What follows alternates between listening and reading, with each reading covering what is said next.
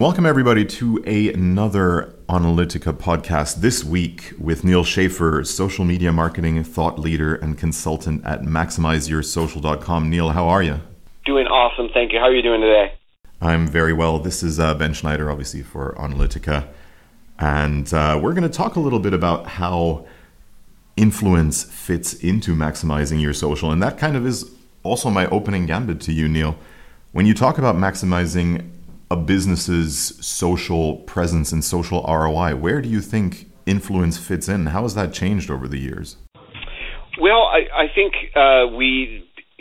companies started social media with purely organic efforts. And over time, every social network's algorithm has kicked into gear, Facebook's being the most severe, and it's been harder and harder for companies to be heard through the noise, and therefore we're now more and more in this pay-to-play scenario. However, other than organic and paid, there are other things that companies can do. I sort of put them all into something that I like to call leverage the other, but it's this idea that as a brand, you're sort of a singular entity out there in social media, but there's hundreds of millions of other people out there. And people obviously resonate more and have better relationships and will listen more to other people than to companies in general. And you can look at the Edelman Trust Barometer and all the stats out there that give us the data to prove that. So leveraging the other, influencers is definitely one part of it. The media, we've seen the democratization of information, both in terms of content creation and content consumption. So, I'm fortunate to be a Gen Xer, and I can turn the clock back 20, 30 years ago when the media that we consume was very, very limited. Now, I'll have people that know nothing about social media, but they know Gary Vaynerchuk. This is something that, unless he was on the news 20, 30 years ago, no one would have ever heard of this guy, right? So we live in a different age, and therefore people that are creating content, I suppose myself included, as well as all these other bloggers and YouTubers and snappers and photographers, now yield a portion of the influence that traditional media used to hold. So how can we leverage that for our brand? In addition to influencer marketing, we have advocacy marketing or brand advocacy. How do we, empower our fans? And this is a very, very powerful thing, combined with social media. And the other part of it is employee advocacy. So you have your influencers, your fans. Now you have your employees, and often with B2B companies, it's partners as well. And it's really opening up your brand to the world, because when you work with an influencer or when you want to work with an employee or when you want to work with a fan, I think traditionally big brands wanted full control and they didn't want to really expose their brand, their inner workings to other people.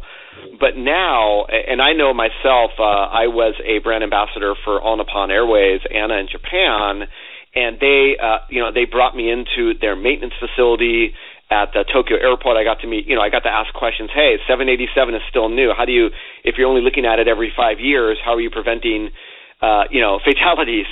Able to ask these sorts of questions. I got to go to cabin attendant training school and see how they train their cabin attendants.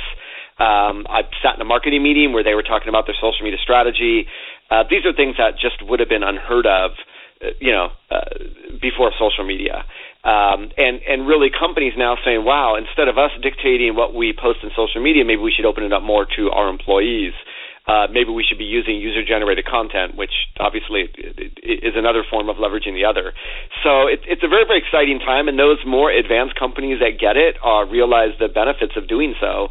So influencer marketing is one of those areas. I'm working with a small business from Japan that has a product that would be interesting for mothers of babies from 0 to 3 years old. How do you get the word out about that product when you're starting from scratch without a community? So organically, it's going to take time.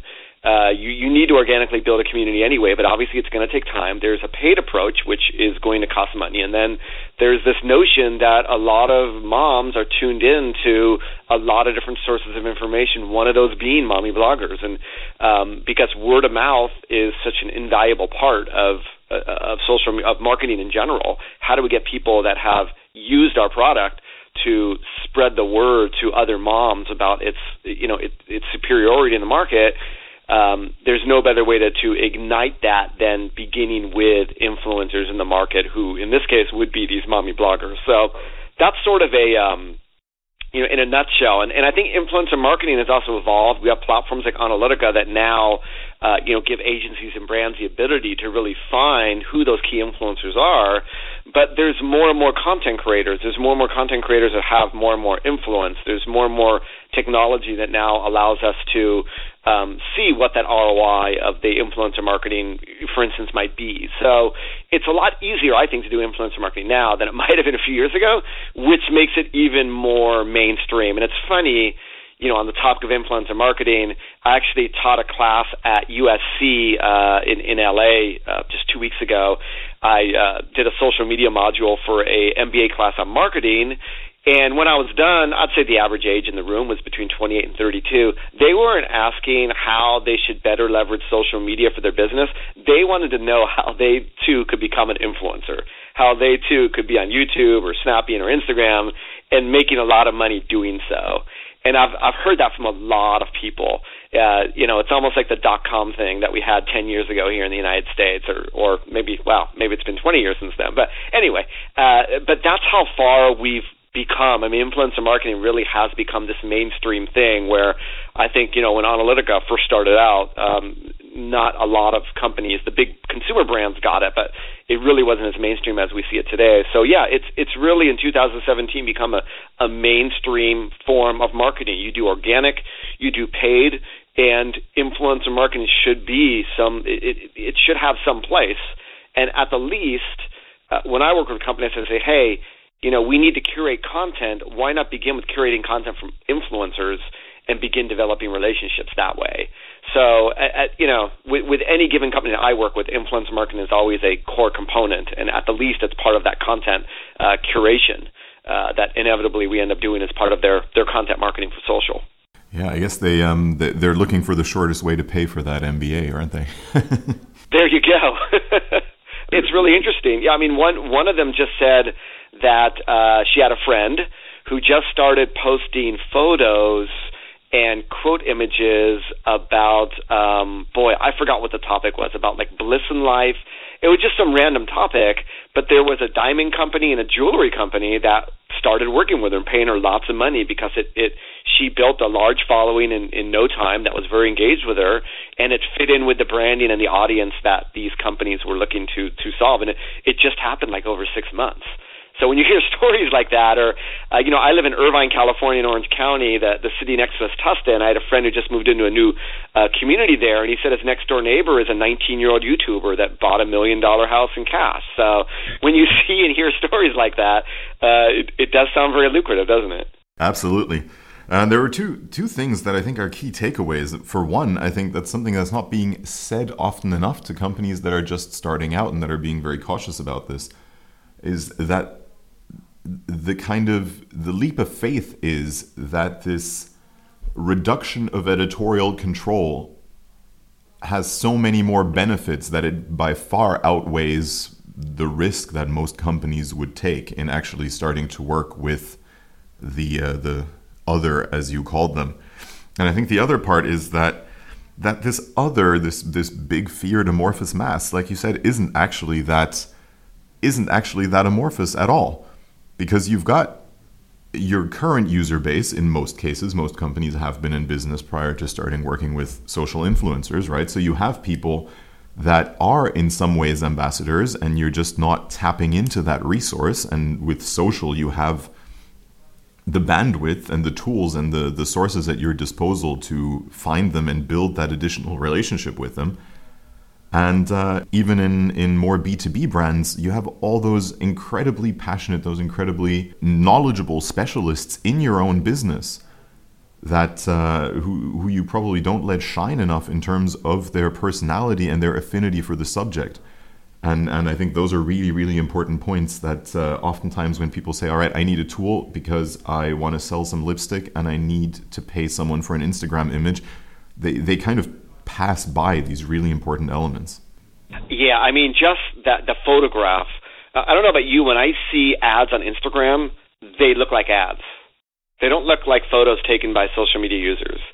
And the minute you engage with an influencer, and as part of that engagement, you say, hey, I want, I'd love not just like promoting might brand your audience for whatever money you pay, but also for taking photographs that we can use as user-generated content that would resonate with other users that we as a brand are just unable to create because it's not in our it's not in our culture. We come from an advertising or marketing background. We're not actual social media users of the product and can take those same sorts of photos. So that's just one example of an extremely valuable way that influencers can help you, not just from promoting your brand, but also in the creation of content for your brand that's going to resonate a heck of a lot better than in most cases in your own content will, right?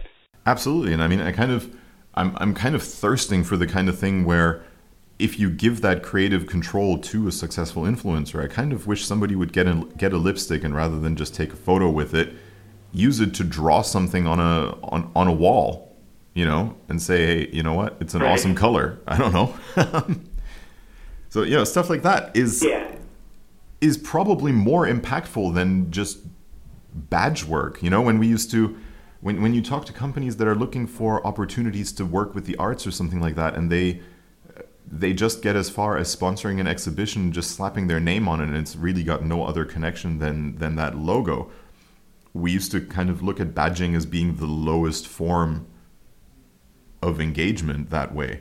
And I think the Instagram ad and the sponsored tweet has kind of become that.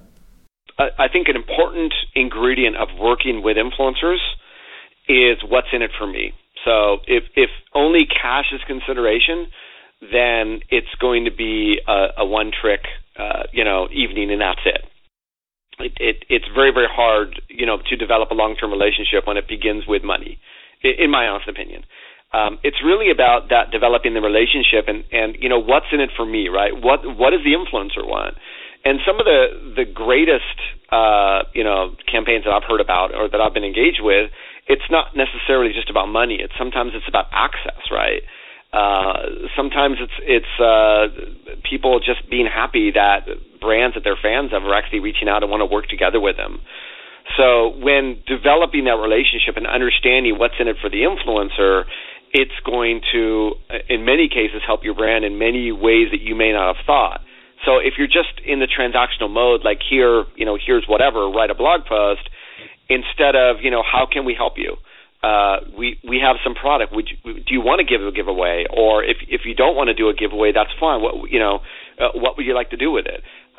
You don't have a baby between 0 and 3 years old now, even though you're influential with that audience, but you have a good friend who could write a guest post that would really appreciate the product and would probably write a great review. Well, great, let's work together with her as well, right? Or hey, Neal, we actually we'd love to do a review, we'd love to do a giveaway, but I'm also putting together a list of the 20 things that I gave my sister-in-law for her new baby, and I'd love to include your product as part of that. Can you send me over another product? Would you mind if we wrote a second blog post? And when you have, the problem that I see, and I have been a member of some of this influencer outreach, where you reach out one-to-one, and then you end up sending a blast email to like 20 influencers at once saying, hey, thanks for joining the program. And, ideally it's a one-to-one relationship because every influencer is going to be different in what's in it for them and what their needs are and how they can help your company. So, you miss out on the opportunity to unleash the creativity that each influencer has because of their unique situation and their unique experiences and their unique brand. So there really is, we say marketing and social media is part art and part science, right? So, the science is, hey, we want to unleash the power of influencers, but, when you become the artist and you realize the potential of working with other people and what they potentially can bring to the table by giving them more power and empowering them, you can unlock some very, very powerful things that you might not have even planned for, but that can truly help your marketing.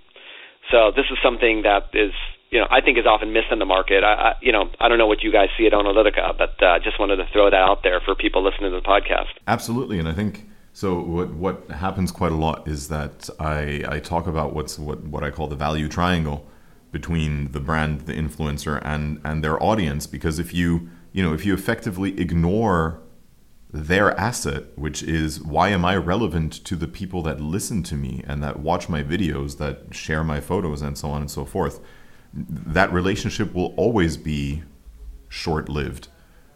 because the brand has kind of outstayed its welcome with that influencer before that relationship has even gone long term. Yeah, that's great, and that's so important. I love that term, to bring up that audience, because I'll have brands reach out to me, and the product is completely irrelevant to what I've built my audience on, right? So, are you really watching what I post? Are you reading the engagement that people have with me? Do you understand why they're following me? What sorts of products and services would be relevant to them? And if it's irrelevant, then it makes no sense. It's just, you're not going to get great ROI from it. So, always, keep in mind the audience, and keep in mind that if the influencer doesn't see any ROI of working with you to their audience, you shouldn't be working with them, and they shouldn't be working with you either, right? Absolutely. And that kind of brings me on to the next question. We've kind of already started on this, but if our listeners were among the group that said, all right, we really need to get going on this. It's, Q1 2017 has passed, all the trends for the next year in marketing posts have subsided, and I really need to get going with implementing some of this stuff. Then if you had to give them a checklist of things that they should have in place, or questions that for themselves and among their marketing team they would have had to answer credibly before they start that journey on a particular campaign or on a particular set of messages, what would be on that list?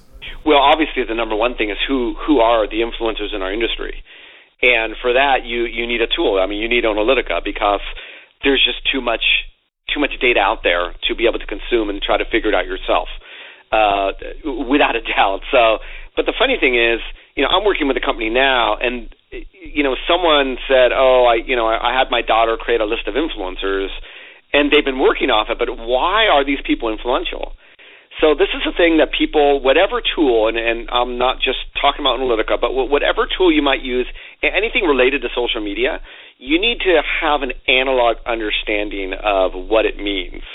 So tools are only going to be able to glean information taken from data, but sometimes that can miss the whole picture. And if you've ever done any social listening for a term where there's the same term has multiple meanings, and you're getting a lot of hits, and you're thinking, well, everyone's talking about this subject, but they're actually talking about a different subject. The same, could potentially happen when you start looking for influencers as well. So it's really, the number one is obviously use the tool to get the picture. The second thing you need to do is really dive deeper. I mean, literally go to their profiles, go to their content, go to their snaps, whatever it might be. Try to get a deeper understanding as to who they are, and do they really as influencers resonate with your brand, and would their community resonate with your brand? And maybe that's a step that a lot of companies miss, especially when you do like these blogger outreach programs, and just, anyone who's ever blogged once about a certain subject, hey, I saw you blogged about such and such, even though it might be completely irrelevant to their business or to who they are right now or to the community right now. So I think that's the second thing. The third thing you need to do is, we've identified, we have our short list of people that we think are influential in the communities that we want to influence. What is that relationship going to look like? And often the relationship with influencers is going to come down to, what do we want to get out of that relationship? Is it, posting photos, or inevitably it comes down to posting content that somehow is going to promote your brand? A lot of savvy companies are trying to use influencers for user-generated content. And a great example of this is almost handing over your account to influencers for a week or for a day. We see a lot of that on Snapchat. But that's going to be a key consideration. What exactly, if you were to have an open conversation with an influencer that you really want to work with, what would that look like? And, I'm sort of the approach of keeping it open and starting the conversation saying, we love your work. We know you're an influencer. We want to work with you. How best can we work with you? And instead of trying to predefine things, keep it a little bit more open and adjust on a one-to-one basis as you begin to know these influencers. But the next thing that I recommend is, instead of going for the jugular and immediately contacting them and saying, hey, we love your work, we want to work with you, try to organically develop a relationship, right? If you follow them in social media and they don't follow you back, what does that say about them? If you are commenting on their blog and they don't respond to your comment, if you send them a lot of social signals or you get nothing back, to me, that sends up a red flag saying, hey, if I was a fan and I was doing the same thing, this person just isn't responding.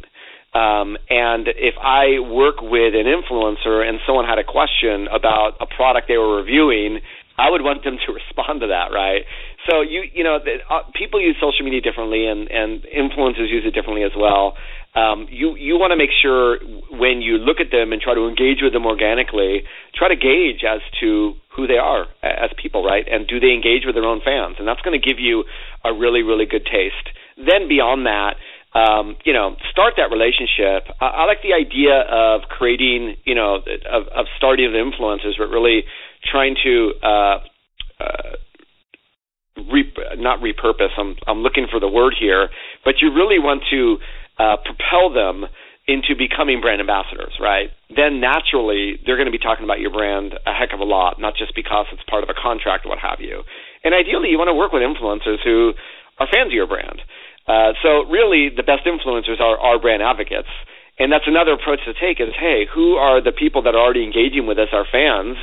Who are the most influential among them? And maybe you can, from there, you could put together a little committee, right? With a hashtag or a name. These are our, brand 2017 brand ambassadors, whatever it may be. I think when you create something that's formal, it makes it easy for influencers to use it as part of their personal brand, that they're part of, they're part of an entity that is official with a company.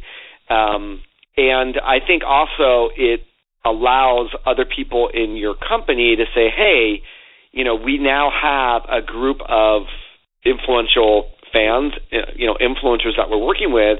How best can we work with them internally? Because, just as social media has gone from a PR marketing function to a function everywhere in the business, influencers also and your brand advocates also can have the same effect. I mean, I could see product marketing people, product R&D people wanting to bring them in for a meeting, have a phone call with them. Hey, we'd love to get feedback on our product, right? Hey, where do you think the industry is going? What do you think your community needs a year from now? What sort of questions do you get asked that maybe we can respond and create a product for?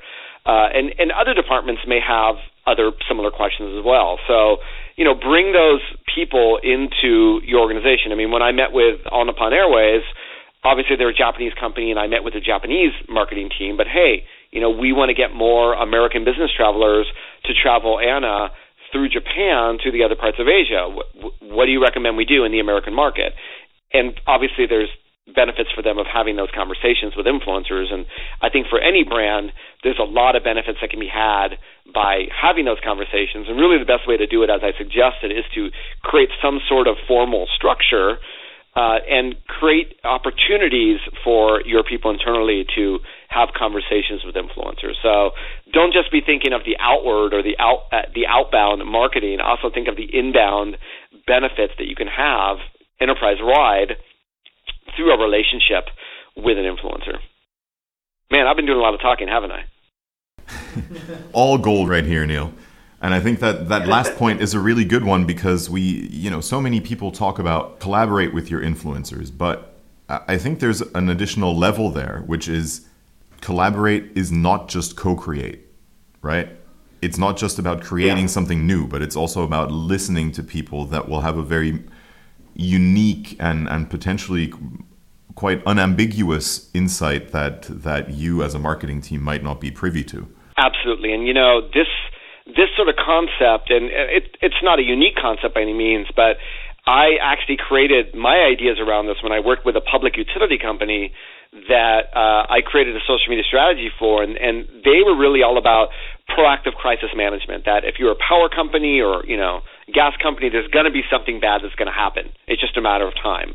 So, instead of social media becoming a war, of tweets and what have you, of complaints, how can we use social media to proactively build goodwill and build a community? And part of it is, hey, once you start to develop fans, have meetings with them, create some, call it a VIP committee, what have you. Bring them in, because those people in times of crisis, should it ever happen, they're going to fight for you in social media. They're going to be on your side, and that's going to do a lot more than your PR team putting out a press release, that you're going to post a link to. That's going to help you a great deal over the long term. So that's, I think, another thing that brands miss out on is because it's not necessarily a KPI that you'll find in a marketing ROI calculation, that notion of goodwill. Exactly, and that's actually exactly what I was gonna get onto, is that that's not necessarily something that you would imagine companies start building a KPI around, because you're gonna get the usual, can you get, what's your cost per interaction, cost per impression versus traditional marketing versus PR, and so on and so forth. But actually building a community and having a measure around who stands where with what kind of potential for you, even for things that are currently dormant, such as crisis planning, is really interesting. So I think KPIs is a good topic to move on to, and I think that's an interesting one, is to say, what is community size, what is community sentiment, and how do those things evolve as we systematically build those relationships. But it's just one of many, I think, and it's quite an advanced one. So if somebody were to just go for the first couple of KPIs on their checklist, which ones would you suggest? Well, obviously, when working with influencers, there's going to be an investment of resources, and whether you actually pay influencers or not, or give product or not, there's going to come a cost to your organization, at least of time and resources. So I do believe that some of the KPIs that companies will look at, they will treat that as paid media. So compared to our ad spend, when we work with influencers, what does that equate to? Do we see any, and especially if we ask influencers to embed links that lead people to points in the funnel that we're measuring, or we give influencers all unique bit.lys or unique tracking codes that we can track this. Obviously, you can create a KPI with working with an influencer as you could do with your own paid media campaign. So that's, I think, one area where people start. Another is sort of share of voice. Working with an influencer, your brand name or your product name is probably going to come up in more conversations, right? What influence did that have to your conversation? We've also seen a lot of people talk about the SEO benefits of working with influencers, especially if they're creating content, specifically blog content, because that lives on forever if they're not deleting that content. And what are the benefits of that as the influencer's content gets picked up in search engines and there's some link back to your site? How does that benefit your SEO and your website traffic over time? So I think, when you talk about KPIs in general in social media, it comes down to what the objectives are. If you were aiming more for a goodwill, it might be more about sentiment analysis, right, before and after working with influencers. And when I work with companies, I encourage them to work with influencers at a larger scale. It's not about just working with, 1, 2, 3, 4, 5. It's more like 10, 15, 20, 25. And then you can really start to better measure these things and better see the impact that it might have, as if you were doing a paid media campaign. If you're just working with one influencer at a time, you might not be able to gauge any measurement of those benefits because of that. So those are just some, and it comes down to your social media strategy and what the objectives are and how you measure them. And influencer marketing should complement that. And I don't think you need to necessarily create any new KPIs for it, but you want to try to isolate the effect that it has had on the KPIs you've been tracking, in my opinion. Absolutely, and the opening line to that, when you said that influencer marketing will always require some investment of resources, I think that's a really important thing to keep in mind, because at the end of the day, it's not a lower class of marketing. It's not a secondary aspect to marketing versus the traditional aspects that companies might sometimes be more comfortable with. That's an important realization. I'm going to throw in something here just to be a bit contentious and play devil's advocate a little bit, but I've kind of been playing with this hypothesis of saying that whether you go for a big badge, high reach, paid for interaction with a celebrity influencer, or you run a different influencer campaign with a range of micro-influencers developing internal ambassadors, the total resource required in terms of cash in hand for the two approaches is probably the same. Yeah, no, you're right. And, it's funny, as when I work with companies, I say, you know what, I don't know whether it's a micro-influencer or a general influencer. Not every blogger has a price point listed on their blog. And I don't list my prices as well, because it comes down to a one-on-one situation. Do I want to work with that company? Do I like their product? Does it fit in with the content I'm creating and my own branding? So you come to a point where it's sort of, until you develop relationships, you don't know what the cost is going to be.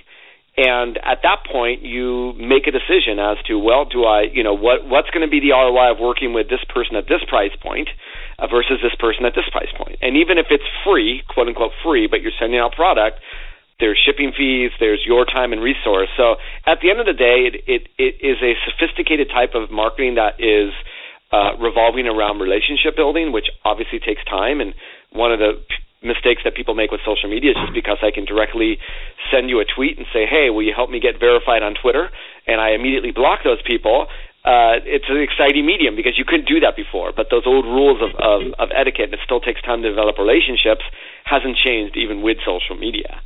So, yeah, you could work with 20 micro-influencers at a smaller price point per influencer versus a bigger influencer, and what's going to be the ROI? So I encourage brands to really, do a one-on-one comparison, and you might find that as we've seen in the market these days, working with micro-influencers, and sometimes, I look at bloggers that I want to work with for brands that I represent, and they show logos of brands they worked with in the past. It's like, wow, these big brands are working with company or working with people that I don't really think are that influential, even a micro-influencer, but yet they're still working with them for a reason. So, at the end of the day, there's going to be a cost and there's going to be a benefit.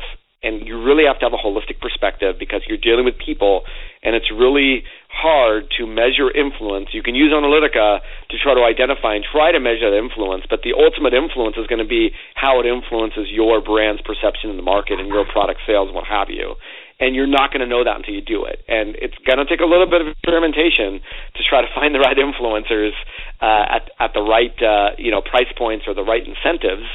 But yeah, you need to look at it very, very holistically, one-on-one basis, influencer by influencer, price point, what you need to incentivize, what do you expect those results to be. I'm not going to say it's like investing in the stock market, but the more I'm talking about, the more I'm sort of realizing that there's a lot of similarities there because you don't know what their return's going to be. But these aren't stocks, these are people. And they're people that have large communities, or even if they don't have large communities, they carry some weight of influence as content creators, and people follow them and listen to them. And obviously, even if you're working with a micro-influencer and they have smaller influence, it's still influence. And therefore, whether you have 1,000 followers or 1 million followers, if all of those 1,000 followers are influencers in themselves, that person is going to have way more influence than someone with 1 million influencers who might only have 1 or 2, 1 million followers, who might only have 1 or 2 influencers as part of those followers. So there's still this concept you just don't know. And in fact, with the campaigns I've run for my clients, sometimes it's been the micro-influencers that have generated traffic that have gone way beyond some of what we thought were more of the major influencers. So, with the micro-influencers, they focus more on your product because they're probably working with fewer brands. The bigger influencers, they're working with tons of brands. And therefore, the tender, loving care, the TLC that you're going to get as a brand, unless they really like you, is probably going to be a lot less. You're going to get a lot less mind share in that influencer's mind compared to working with a micro-influencer. So you need to weigh all these things. Obviously, influencer marketing is a deeply analytical process. It requires a lot of creativity, a lot of energy, a lot of holistic thinking, a lot of analog type of thinking and analysis. But hopefully, this podcast and all the great content that you guys have and the team at Analytica has been creating, blogs and the podcast and all the reports you guys put out. hopefully that's going to help brands out immensely and help them navigate this territory. Absolutely, and I think it's important to always approach it from two sides, I think, and that's kind of what's come out of the checklist and out of the approach, is to say, have a holistic view, just like with any other marketing. You have a holistic view of where you're trying to get to, where is point B. And that's a big thought, and that should have a lot of buy-in from the people in your department, in your company. But then start small. Find a few people and start socializing. Yeah. Start educating, start figuring out where they lie on the spectrum towards your brand. And in that case, to go back to the stock market example, hedge your bets. Talk to a few more people so you don't have to leverage every relationship. Yeah, I just want to compliment what you said. Always begin with the end in mind for any strategy. What are you trying to achieve, right? And the more the more you know that, the better you're going to be able to measure the success of that. And then you're absolutely right. And exact same thing with, I know this is about influencer marketing, not employee advocacy, but employee advocacy is the same thing. You're not going to get 100% of your employees to engage with you. You're not going to get 100% of influencers to engage with you. So I always say with influencers, start with your fans. Who, you might have a few micro-influencers in there, but starting with your fans is a low-risk approach, because now you're working with people. You're not like spending money to advertise, and there's a certain etiquette that certain things you need to experience working with social media users and understanding what's in it for them. And I want you to get that experience from low-risk people, because they're already fans, they're already your brand advocates, right? And when you begin with them, you're going to pick up a lot of skills in working with people, working with influential social media users that are going to help you when you start to develop relationships with more and more influential people. And that's going to be key, because you don't want to all of a sudden say, oh, we're going to reach out for the most influential person in the industry, and, they would want to work with us. We shouldn't have to pay them because we're such a great company. And then you just don't understand the paradigm and the etiquette and what's in it for them. And you strike out, and first impressions mean a lot. And then this influencer's like, yeah, I'm never going to work with this brand. So start small, have that measurable goal. Start with, like I said, I highly recommend you start with your fans. And work up from there and sort of expand upon that on a regular basis. Absolutely. I think that's a great takeaway, is hone your skills on your fans. That was great, Neal. Thank you so much. So this was Neal Schaffer, at Neal Schaffer, from @MaxYourSocial. And you've been listening to @SchneiderBen @Analytica. Have a good day, guys. Thank you. Thank you very much. Good luck, everybody.